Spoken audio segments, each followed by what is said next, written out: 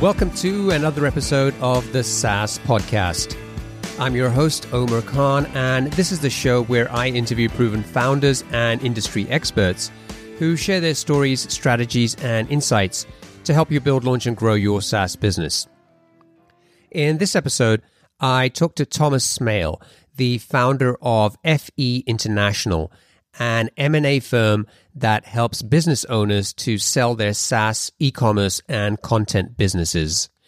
FE International offers comprehensive exit planning services as well as direct access to an established network of pre-qualified international investors. And Thomas has consulted with hundreds of internet entrepreneurs on exit strategy, growth, and business development. So you're hoping to sell your SaaS business in the next year or two, but you're not sure where to begin and how to put yourself and your company in the best position for a sale. In this episode, we're going to teach you how to make your SaaS company more sellable so you can get the best possible outcome from a future sale. You'll learn what the overall sales process looks like, and then we'll look at the typical mistakes that SaaS founders make and share some key lessons with you. By the end of this interview, you should have some great insights and know exactly what you need to do to build a SaaS company that you can sell. Is your team struggling with spreadsheets that can't keep up with your workflows? It's time to switch to Jotform Tables. Jotform Tables is an all-in-one workspace that lets you collect, organize, and manage data seamlessly. Not only can you create online forms to gather data directly in Jotform Tables, but it also serves as a powerful tool to manage and analyze the data collected from your existing Jotform forms. You can also import spreadsheets or enter information manually, and all your data is stored securely in one place. Jotform Tables makes collaboration a breeze. You can share your tables with a single click and work with your team in real time. Say goodbye to version control issues and hello to efficient teamwork. Get started with Jotform Tables for free today at saasclub.io/Jotform. That's saasclub.io/Jotform. Are you looking to sell your online business or buy one to start your entrepreneurial journey? Discover exciting opportunities with boopos.com. Boopos is the #1 platform for buying and selling profitable online businesses and the first to offer built-in acquisition financing for qualified buyers. At boopos.com, you can explore their exclusive listings, browse listings from other marketplaces, or submit your own deal for approval. Boopos can offer pre-approved financing for recurring revenue businesses, allowing you to access fast funding with no personal guarantees. And their experienced M&A advisory team supports you every step of the way. To learn more, visit saasclub.io/Boopos. That's saasclub.io/BOOPOS. Sign up today and get qualified to sell your business or find your next deal. Hey there, SaaS founders. Are you looking to grow your B2B SaaS business to the first million in annual recurring revenue? I've got something that can help you. Introducing the SaaS Club newsletter, your weekly source of proven strategies, practical insights, and exclusive interviews with successful B2B SaaS founders who've been in your shoes and are ready to share what they've learned. Each week, you'll get a quick 5-minute read delivered straight to your inbox, full of growth tactics, lessons learned, and insider tips to help you tackle those early stage challenges and grow your business to 7 figures and beyond. So what are you waiting for? Head over to saasclub.io/newsletter and join over 4,000 other SaaS founders and entrepreneurs who are already using these insights to grow their businesses. Subscribe to the SaaS Club newsletter today and get the support you need to keep moving forward on your SaaS journey. Thomas, welcome to the show. Hey, Omar. Thanks very much for having me on. So what gets you out of bed? What inspires or motivates you to work on your business?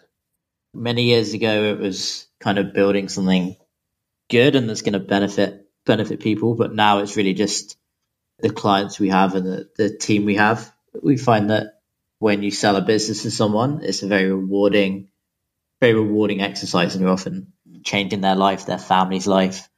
So working with more people just kind of keeps you going. So tell me about FE International. What do you guys do there?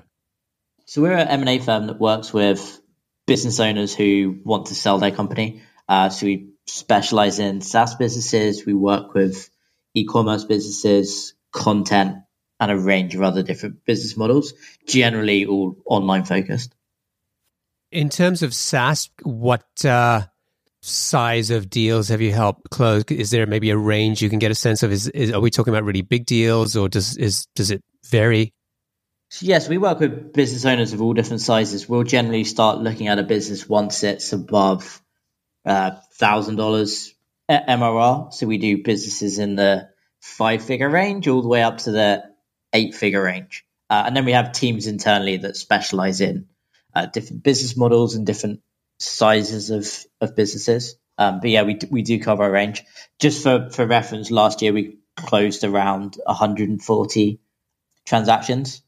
So we're a high volume business and we work with a lot of different people.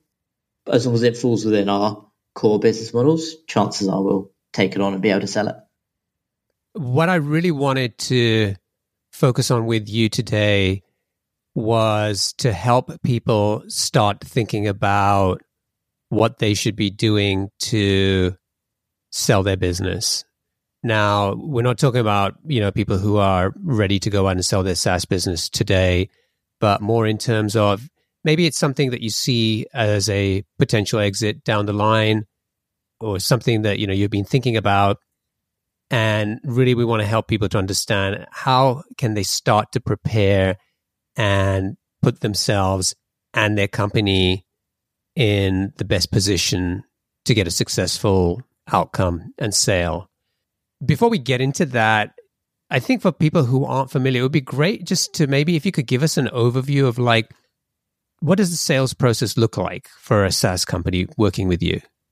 Yeah, sure. So generally what we like to do is start with putting together a valuation for people. So wherever they are in their business, we're always happy to put together a valuation.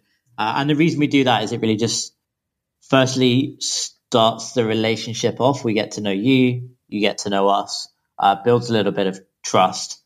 We don't charge anything for that process. And it helps you as the business owner get an understanding of where you're at and where you need to be. So it may well be that we look at your business and say, hey, Omer, your business is worth $1 million. And you say, Thomas, I'd really like to get to $10 million. What do I need to do to get there? And then we'll work with you to give you some suggestions on what might need to be done to get there. Or you may say, hey, Thomas, look, I'd love $1 million. Let's go. If you said, let's go, we want to sell the business, we have a pretty well set process now that we've kind of continuously improved over the years. We've signed an engagement agreement with you, and then we put together a detailed prospectus on the business. So we ask you around 100 questions about your business. We dig into your financials, the operations, the technical side of the business, lots of different things to put together the final prospectus, which is generally around a 30-page document, which effectively is what gets sent to investors. Once you're happy with that, we go out to a network of investors in 3 stages. So we have a first group of buyers who we have segmented based on data we keep in our internal CRM. So we have tens of thousands of active buyers, but we'll narrow that down to usually a group of 500 to 1,000 who have specifically told us they're interested in a business like yours. So we reach out to them first, and then a week later we go out to a wider network of all of our buyers. And in fact, we use that scarcity as leverage for buyers, which is, hey, you're getting a first look. In a week's time, it's going out to tens of thousands of more people. So if you're interested, you need to make an offer, or you need to kind of get moving on the process. And then we go out to some other wider channels after that. And then hopefully quite soon after listing the business, we will start getting offers in. And up front, we would have been very clear with you what to expect. So if we say your business is worth $1 million, we're not going to put an offer in front of you that's $200,000 and say, hey, Omer, great offer, you should take this. Usually we've got an offer of, say, 900,000, and then they want to pay you another 100,000 in 12 months, assuming you can help support them for a certain period of time, or many other different terms they might come up with. So we'll hopefully get multiple offers, and then we'll negotiate on your behalf based on the feedback you give us and the number of buyers we have interested, and then hopefully agree a deal. Once we have a deal agreed, the buyer signs what's called a letter of intent, or an LOI, or some people would also call it a term sheet, which effectively outlines the formal terms of their offer. And then we go into a due diligence period where the buyer will take some time. Depending on the size of the business, this might take a week, it might take 4 weeks, which is effectively verifying that everything you've told us in the prospectus is true. So if you say you made $10,000, you need to prove you made $10,000. If you have a expense that you've paid for hosting, you need to prove that what you paid for hosting is what you said for hosting. And then they'll look through the code. They'll want to understand the technical side of the business, the operational side, to make sure they can take over and run it. So once all that's done and agreed, there'll also be a purchase agreement or a contract which is negotiated for the sale of the business. We will put that together with the buyer and seller, and also any legal counsel that gets involved. Depending on the size and complexity of the deal, there might be multiple people involved at that stage. And then effectively the deal is done. The contract gets signed. There's usually a transition period. Again, depending on the size of the business, it's usually a month, can be up to 3 months for larger businesses, where the seller, as a previous business owner, will spend time training the new buyer on how to run the business. And then that's it. But like most deals, particularly below $10 million, are generally quite simple in terms of their structure. You're going to get the majority in cash. The new owner is going to come in, take the business over. You don't have to stay and work for the buyer for 3 years, which is definitely a misconception we see. A lot of people think if you sell your business, you have to go work for the buyer for the next 10 years, which really isn't true. On much larger transactions, yes, that's quite common. But if you're someone's going to pay you $100 million, working for them for a year is probably not the worst thing. If you sell a business for $100,000, working for someone for a year doesn't make sense. So almost all deals are cash. There are some very experienced buyers in this space who want to buy businesses like yours. So they'll take it, run with it, go there. So yeah, that's an overview of the start to finish. There's a little bit more complexity, but as a high level, that's the overview. Great. Now that's really helpful. So let's say, I have a business that you and I have agreed is valued at around $5 million. Let's find somewhere in between 1 and 10. And we've signed a letter of engagement to sort of kick this off. How long does that process on average take to get from that engagement to a sale? Yes, it depends a little bit on the size of the business. Generally speaking, as a guideline for a business at the $5 million level, we would expect to have offers within 30 days and then an additional 30 days to close from there. Sometimes it can take longer than that. Sometimes it can be faster. We did a deal last year that was about 6.5 million and it was closed within a month and a half, which was very fast, but we got a lot of interest very early on and then leveraged the buyers against each other and got a really good deal. So again, that's definitely a misconception, or probably pre the existence of companies like ours. The M&A process can take many, many years. For us, we have buyers ready to go. So 30 days, 60 days, depending on the size. And then what is your business model? You take a commission of the sale price? Yes, exactly. So we don't charge you anything up front. There's no retainers.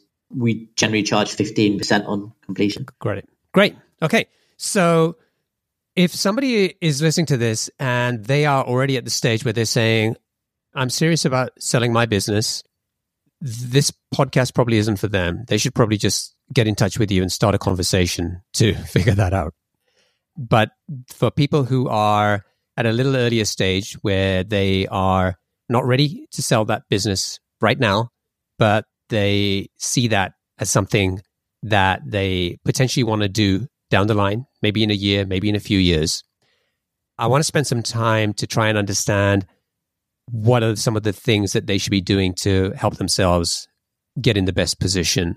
And in many ways, you and I were talking before we started recording, it was really about sort of learning from you, like what are some of the mistakes that founders make when it comes to selling their business and what we can learn from you about that so we can help give people some advice on things that they can start doing today to move in the right direction. Does that sound good? Yeah, absolutely. I mean, I think in general, there's a lot of different information. I mean, like your podcast, for example, there's a lot of information out there to help people grow their businesses. I think one of the really important things to figure out quite early on, and this is part of the reason why we offer valuations for free is really to get an understanding of what you're trying to achieve. And then that helps dictate the decisions you might make. So if you establish your business now is worth $1 million and you only want $1 million, then you're not going to have to do a huge amount to make that happen. But if you want to get to $10 million, the decisions you may need to make and the time that might take could be completely different. Or you might want to get to $1 billion. And to get to $1 billion, the decision is going to be completely different. Again, you may need to make completely different decisions that you'd have to do in a $10 million business. So I think it's like there's lots of good information out there, but it is important at a personal level to establish what you're trying to achieve. So some people have a time-based goal. So it's like, oh, I'd really like to sell by this age. Traditionally, you look at business brokers, traditional business brokers, they're the number one reasons for selling for them is retirement. So the baby boomer type generation generally own restaurants or whatever business they might have that's offline. They want to sell and they want to retire. In this space, I'd say that's way less common. We don't deal with too many people who are selling to retire. They're generally selling to reinvest into a new project or business. So I'd say it's important just at a fundamental level to think about what you want to do and what you want to achieve. And there's no right or wrong answer to that question. There are definitely right and wrong ways to do other things, but what you're trying to achieve is a very personal thing and only you can decide that. And that then really helps dictate decisions from there. So once you've figured out where you want to get to, I'd say it's always worth getting an understanding of where you're worth now versus where you want to get to as well. So it may well be that you are much closer to your goal than you may expect, or you might be much further away from your goal than you expect. But if you don't have a clear understanding of that now, then you could be working on completely the wrong things. And then when you do need to sell, you might not be in the right position to do that. So I don't want to kind of talk too much about valuation because that could be a can of worms on its own that we could spend a long time talking about. But is there a kind of a super simplistic way that maybe people can think about as a ballpark to kind of just understand where their business roughly might be at in order to be able to know when is a good time to come and talk to you guys? Yeah, it does really vary. I mean, I'll follow up. I can send you an article we have about how to value SaaS businesses. I would say my general rule is I don't like giving blanket statements on valuation because it really does vary. There are so many different factors that go into it. So what applies to your business could be completely different to mine. So I'd say I can't really answer that question with any degree of accuracy. There's a lot of information out there about valuation and a lot of, I'd say, misinformation. One of our biggest challenges as a business, like with our marketing team, for example, is fighting against misinformation in the industry. So I'd always be careful of people who cite generic valuation principles for SaaS businesses. I see it a lot on places like Twitter. Quite often someone will say, oh, I got offered to sell my company for this. And then people start saying, oh, it's worth 10 times revenue or 1 times profit or 50 times profit or all sorts of different metrics.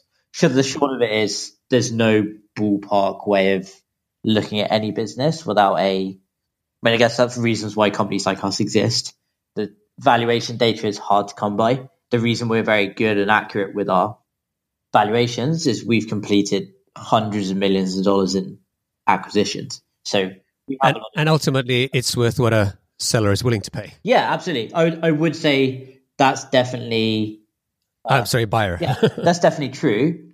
I would say we can usually predict that quite accurately just because we have so much transaction data, so we know what a business is going to sell for within a reasonable degree of accuracy. Yeah. Okay, fair enough. No, that's good advice. So we can include a link to that article you mentioned in the show notes. And if people are interested in sort of learning more about that, that can be a potential starting point for them to go and read that. So let's say you talked about what a sale might look like. What do you want to get out of it? You talked about timing, like when is there a particular time that you want to sell this business? Is there a particular amount you have in mind? Sort of beyond that, assuming people have kind of figured that out, like what's the next thing that they should be doing? So from there, I guess once you have an understanding of where you want to get to and where you are now, it's really then a case of deciding what you want to focus on. Because let's say you want to 10x the value of your business, you might need to focus on lots of different things. You might need to focus on pricing, customer acquisition, customer success, onboarding, and product. A lot of the time I try to simplify it for clients, and and the team try and do the same thing. So you might not need to focus on that many things. I would say the vast majority of SaaS businesses we look at, particularly smaller businesses, tend to get pricing completely wrong. The most common thing we see is small business owners tend to limit themselves in terms of pricing. So they're generally too cheap. And the obvious answer to that is just increase prices. And also they tend not to accurately define a value metric for customers where they can pay you more based on their usage. So usage-based pricing, per seat pricing, volume pricing, whatever that might be. Too many SaaS businesses will have unlimited plans where a customer who might be willing to pay you $5,000 or $10,000 a month is only paying $300 because you have an unlimited plan. So never have a top end plan that includes everything in SaaS. Always have a way for your best customers to pay you more, because over time you'll end up focusing on those and it can become an entire revenue stream of itself, focusing on expansion revenue. So I'd say number one is get your pricing right. I think a lot of it comes down to confidence. When you're early stage, people somewhat limit themselves by what they might be willing to pay. So if you're just a small one-man company, what you're willing to pay for a product is probably going to be significantly different from what a 5,000 person company with $1 billion in the bank is willing to pay. So from that perspective, don't limit your pricing based on your own experience. Kind of get the feedback from customers. In general, you can generally keep increasing prices until people say stop. So pricing is definitely one. So just to kind of recap on the pricing. So what I heard was, number one, that you see a lot of SaaS businesses, their pricing is too cheap. And you should sort of certainly be thinking about that and making sure that you're delivering value, but you're constantly looking at ways on figuring out how you can increase your prices. Secondly was around, really, you talked about value metrics or usage-based pricing, but the whole concept of how can I get each customer to pay more if I'm delivering them more value, or they're using the product more, whatever that model might be most appropriate for you. And steer clear of unlimited plans, because they might be a great way to get customers in the early days. They'll probably come back to bite you at some point. Yeah, absolutely. So I think maybe in the early days, it can make sense to, particularly if you don't have any outside funding, sometimes you may need to offer better deals to get people in the door. But I think don't be afraid to increase that with time. It doesn't necessarily mean you shouldn't grandfather people. Again, that's a whole new podcast discussing whether you should grandfather or not. But over time, particularly as you get traction, increase your prices and make sure there's a very clear way for your best customers to pay you more money. And they'll be more than happy to do that if they like your product and find it helpful. Yeah, the grandfathering conversation is great, because I've had people come on the show who kind of from a principled perspective just say, no, once I've grandfathered people, that's it. I'm not going to raise prices on them. And there are others who've kind of decided against that and sort of had to go out and tell those people, look, I'm going to start charging you more. And you're right, both of those have their own pros and cons, and probably a separate conversation to discuss that. But yeah, I mean, I've totally seen that. And I've had people on the show who started with a product where they were charging $10, $20 a month for, and within a matter of years, they got to a point where they were charging, maybe their, entry level price or tier was $500 a month. And a lot of that just came from constantly going back to your customers, figuring out how you can deliver more value to them, and then basically doing that as a way to keep raising your prices. Yeah, absolutely. I think just so many people just don't do it. And I'd say almost any business has the potential to keep doing it. Like I said, the grandfathering conversation is definitely a different conversation. There's lots of different schools of thoughts that how you can deal with that. Are you an entrepreneur looking to buy a profitable online business or a founder ready to sell? Boopos is the #1 platform for buying and selling profitable online businesses. With their exclusive listings, as well as listings from other marketplaces, and the option to submit your own deal for approval, Boopos has you covered. Plus, they're the first to offer built-in acquisition financing for qualified buyers of recurring revenue businesses, allowing you to access fast funding without personal guarantees. And their experienced M&A advisory team supports you every step of the way. To learn more, visit saasclub.io/Boopos. That's saasclub.io/BOOPOS. Sign up today and get qualified to start your entrepreneurial journey or sell your business at the right valuation with Boopos.com. Okay, so pricing, we sort of summarized that. What are some of the mistakes that you see founders make that we can learn from? I'd say particularly when it comes to sellability specifically, one thing that most small business owners do really badly is just finances and keeping on top of their general metrics. So having clean books and bookkeeping is really important. So just keep clear records of everything you've spent, everything you've made, and when it does eventually come to a sale, that's going to be very beneficial. Metrics wise, I'd say generally SaaS businesses are quite good at this, but there are tools you can use out there like Profitwell, Bear Metrics to get free SaaS metrics or close to free, which you really shouldn't see as a major expense in your business. It's really important to understand these metrics from day one. Particularly, you should then set targets around particular metrics that you don't think are very good. So that might be revenue churn, it might be free trial to paid conversion rate, it might be all sorts of different metrics you may have. But if you don't track them, it's very difficult to make a conscious effort to improve them. So from that perspective, start tracking your financials and your metrics as early as possible. I think a lot of people get a bit paranoid about costs early on. When it comes to selling, I wouldn't really worry a huge amount about costs. The real key is building a good business that people like, people want to hang around, people recommend the business, people are willing to pay you more, people like the product, versus cutting corners and people cancelling, people not being able to cancel because you've hidden the cancellation button. Yes, these are short-term things that you can do to make a bit more money or a bit more profit, but ultimately they're not really the kind of businesses people want to buy. So don't get, particularly when you understand that valuations are based on a derivative of your profit in general, particularly when you're early stage and trying to get traction, don't cut corners just for the sake of keeping your expenses down. It's really not necessary. So that's definitely something that people make the mistake of. They'll kind of cut corners early on. So you might have limitations in your funding, which is fine. I bootstrap my business as well, so I completely get it, particularly early on. But as you grow, it is important to make sure you're investing the right amount and tracking that properly. And then with metrics, it's so simple to do in 2019. There's really no reason why you shouldn't be doing that. Are there any specific metrics that are more important than others when it comes to selling your business? I'd say the general answer to that is it really depends on the buyer.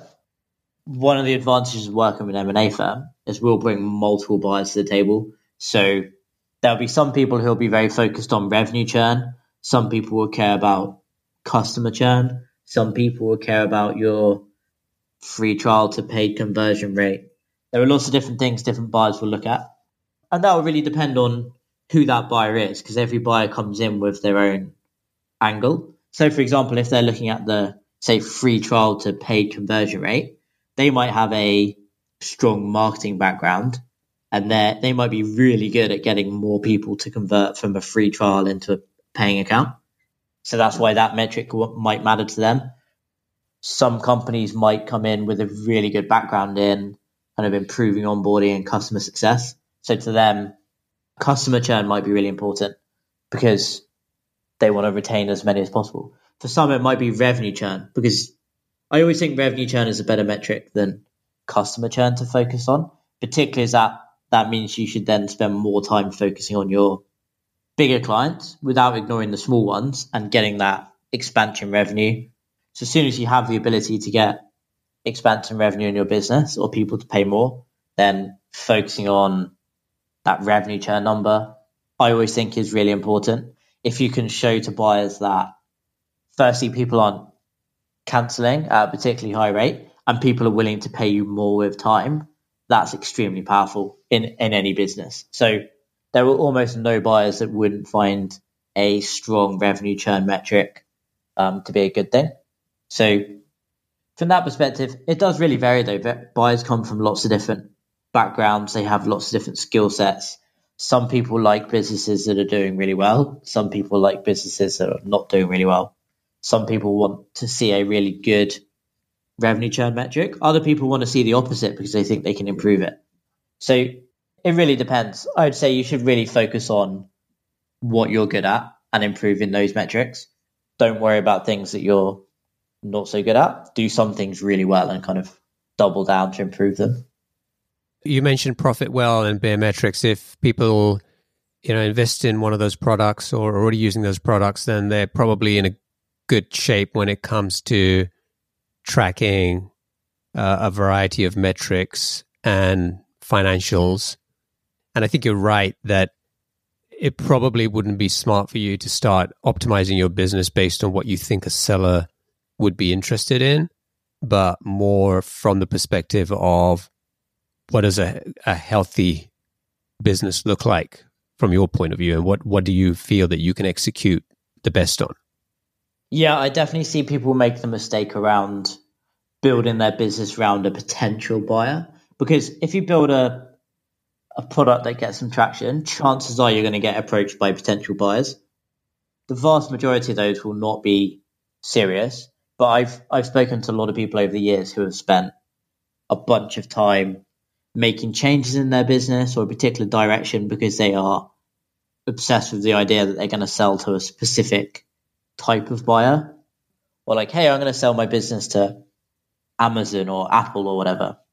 Yes, that is possible, but the likelihood is like very, very minuscule. So I always like to think it makes sense to build your business with the majority of buyers in mind versus a very specific thing you might need to do to get someone like Apple interested, which is probably highly unlikely in the first place. So definitely don't go off track based on what one investor has told you or just what you've heard on one podcast or at one conference.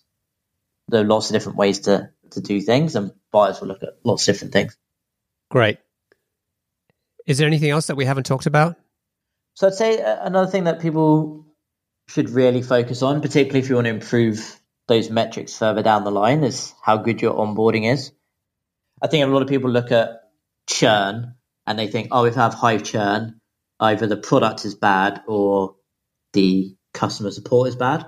Generally speaking, say the vast majority of businesses we see, particularly those who take the time to listen to podcasts like this, they probably have built a good product and they probably do care about customer support. So usually churn is more a reflection of how well you've onboarded that client in the first place. So again, there are lots of different ways to do onboarding depending on the value of your product. If it's someone's paying you $10 a month, you probably can't do a demo call with all of them. Whereas if it's $1,000 a month, you probably should.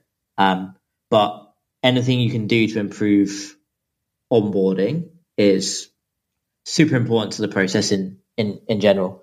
So the more time you can focus on that early on, the better. And just test lots of different things. So, for example, in some businesses, you might need to do demos, like I just mentioned. Some you might want to have live chat. Sometimes live chat won't work at all. Sometimes it will work really well. Depending on the nature of your audience, sometimes you might need to spend more resource on documenting everything, particularly if you have a technical audience. So if your average buyer is a developer, then they generally like a lot of documentation. But if your average buyer is a small business owner who's not that, say, web savvy, they probably aren't going to read tons of documentation. They just want to do a phone call. So get an understanding of your audience and focus on onboarding. Because if you do onboarding really well, it really does sort of flow down to many other metrics. So I would definitely spend some time thinking about it and constantly trying to improve your onboarding, because if you do onboarding well, it just benefits so many other things in the short and long term. And so many businesses, I mean, every single business out there can improve the way it onboards clients. Even though we're not a SaaS company and we're effectively a service business, we put a huge amount of time and effort into improving our onboarding process all the time. And that's one area of the business we always focus on. Because if you onboard clients well, then it has many other benefits down the line. You're much more likely to get word of mouth. You're much more likely for that customer to be happy in general. Generally, the process is going to be faster. So if you're concerned about revenue early on, if you can get someone onboarded and set up for your product in 3 days, that's better than them figure out themselves in 30 days. So think about these things, focus on onboarding people properly, and it will benefit lots of other metrics. I say, depending on the business, and this is why we like to have a one-on-one conversation with businesses or business owners in general. There are so many different other factors you can work on. It really does depend on your business and where you're at. So I say that varies beyond that. Great. Now, if people haven't already guessed from listening to you, you are a fellow Brit who is now living in the US. In terms of clients that you work with and where you sell, is there any limitations there? I mean, there are people from around the world listen to this show. Are all of those potential people that FE International would work with? So we have clients, well, as the name probably suggests, we have clients internationally, so all over the world. There are very few places we won't work with from a customer perspective. We have 2 main teams based in London and New York. So they cover basically all of the different time zones. And then we also have some other smaller satellite offices, and some of our team are remote in different places. So we really do have that 24/7 time zone coverage. So we work with clients everywhere. Probably about 50% of the sellers we work with are in the US or Canada. About 25% are in Europe, and then 25% are Asia, Australia. So yeah, very much international. I would say a lot of the investors and buyers do tend to be based in the US, which is part of the reason why our head office is in New York. There's a lot of investor money in the US. It doesn't necessarily exist elsewhere, particularly for buying businesses. Okay, let's wrap up and get on to the lightning round. I'm going to ask you 7 quick-fire questions. Are you ready? Yeah.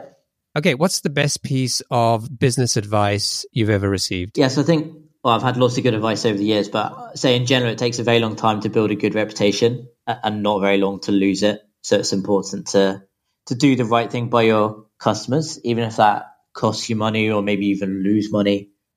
The benefits of doing the right thing really do compound with time. You may not necessarily think it straight away, but in the long run, doing the right thing is always the right thing. I agree with that 100%. What book would you recommend to our audience and why? So I think a good book, I read this many years ago when my business was much smaller than it is now. And the book was Tipping Point. Tipping Point is not necessarily about building a business as such, but it's really just around the notion that everything can get to a certain stage and then it tips and then it affects where you can completely go from there. So generally think of traction in your business. I think it's really easy when you're quite early stage to give up too early. But if you read that book, you'll get an understanding of kind of everything can take some time. And then once it tips, you move to a completely new level. And we found that in our business over the years, you kind of stair step or whatever you want to call it to the next stage and then have another tipping point to another level. But really interesting book, not just about business, but definitely worth a read. It's The Tipping Point by Malcolm Gladwell. Malcolm Gladwell, yeah, that's right.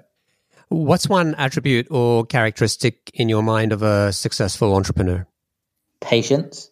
So I think kind of leading on from Tipping Point, I guess any business, particularly in small businesses, particularly if you're the entrepreneur running the day-to-day, or maybe you have a partner who helps you run the day-to-day, lots of things are going to go wrong. Things are going to take longer than you expect. Some things won't work at all. And if you're anything like me, quite often I'll have what I think is a good idea and it will not work at all. Sometimes I'll have what I think is not a good idea and it will work really well. So being patient is really important. I love that. It's just like I was just having that this morning in terms of like the number of times I've had what I thought was a great idea, which really turned into be a pretty dumb one. But I guess you just have to go through that process. Yeah, I think that's why being patient. Like, I think it's really easy to get discouraged early on. I think once you've been doing it for a while, I get used to, I'm at peace with myself now that I know I'll be wrong reasonably regularly. But you don't need to be right too many times to build something really good. Particularly if you're testing with like relatively low resistance areas. So, for example, marketing is something you can test lots of different things. You probably shouldn't test lots of different things with customers. So, for example, I wouldn't split test calling a client on the phone or setting up a Slack channel with them, because in general, I would believe that calling them is always the right thing to do, assuming that's how they want to communicate. Mm-hmm. So we wouldn't test things like that, but like marketing wise, tons of different things you can test. If it doesn't work, it's fine, move on, be patient. What's your favorite personal productivity tool or habit? So we use Asana for basically everything internally for project-based. We have our own CRM for anything related to deals, but Asana for internal projects. And obviously as an entrepreneur involved in the day-to-day, we do lots of different things. So having Asana, and we have employees in lots of different places. So it's really important that we can kind of keep on top of projects with multiple different people. So I wouldn't be able to live without Asana to keep on top of what's going on. What's a new or crazy business idea you'd love to pursue if you had the extra time? So it's something we've been working on anyway, but I'd love to spend more time working on conferences in general. One of the big challenges with conferences is making them affordable. So just for reference, we run an event called LTV Conf in New York, and the cost of running a conference is much higher than I think most people would expect. So I've seen a lot of people kind of publicly complaining about other events and how expensive they are, saying, oh, it's not fair that conferences can charge all of this money for a ticket. But if you actually look at the economics behind running events, they're very expensive, particularly in major cities. So I'd love to figure out a way to kind of get more people to, whether that's our events or anyone's events in general, in a affordable way. So maybe you would have to solve the actual venue problem, which is venues are very expensive, or more companies, I guess like us. I think a lot of the best conferences out there are run by companies who don't necessarily need to be for profit on the event. So most events and most conferences out there make a loss, which is fine if you have a wider business to support it. So that's definitely like something I'm working on at the moment. And if I had more time, I would just run more and more events. What's an interesting or fun fact about you that most people don't know? Last year, I flew 10 times around the world, or the equivalent, so around 250,000 miles. Wow. Mostly going to conferences and events. Wow. You must have some serious miles, frequent flyer miles. I do. Like I said, we have clients all over the world, so we go to lots of different places. So it's quite difficult to fly with the same airline all the time. I've got a little bit better at it recently. So yeah, a lot of flying, a lot of time spent on planes. Cool. And finally, what's one of your most important passions outside of your work? So I think this is kind of a boring answer, but the stage I'm at now, it's really just spending time with my wife. I spend so much time on the road traveling. So 10 times around the world, that puts a lot of that's very difficult from a personal perspective. So when I'm at home and around, I just like spending time with her. Assuming she wants to see me, of course. Yeah, great. Okay, awesome. Thank you so much for joining me. It's this is a topic that we've done over 200 episodes of the show, and it's about selling your SaaS company. It's not something we've ever covered before, and so I'm really glad we got a chance to get you on here and pick your brain and learn a little bit more about that. I know there are a lot of people listening who will get a ton of value from your experience and your expertise, and hopefully that will potentially lead to some success stories of people selling their companies. Now, if people want to find out more about FE International, they can go to feinternational.com. If they want to get in touch with you, what's the best way for them to do that? The best way is like find whatever social media channel you like and find me there. I'm active on all of them. I'd say in general, I get probably about 500 emails a day. So you could definitely email me. That's thomas@feinternational.com. But social media is much better. I'm active on there. Messages are much less likely to get lost in the inbox. Great. And so I'll include links to your Twitter and LinkedIn in the show notes so people can get hold of those. And LTV Conf, when's the next event? Yeah, so it's 3rd to 4th of April 2019 in New York City. We've got a really good speaker lineup. We're generally looking for, you're at the right stage of coming to LTV Conf if you're below $10 million in ARR.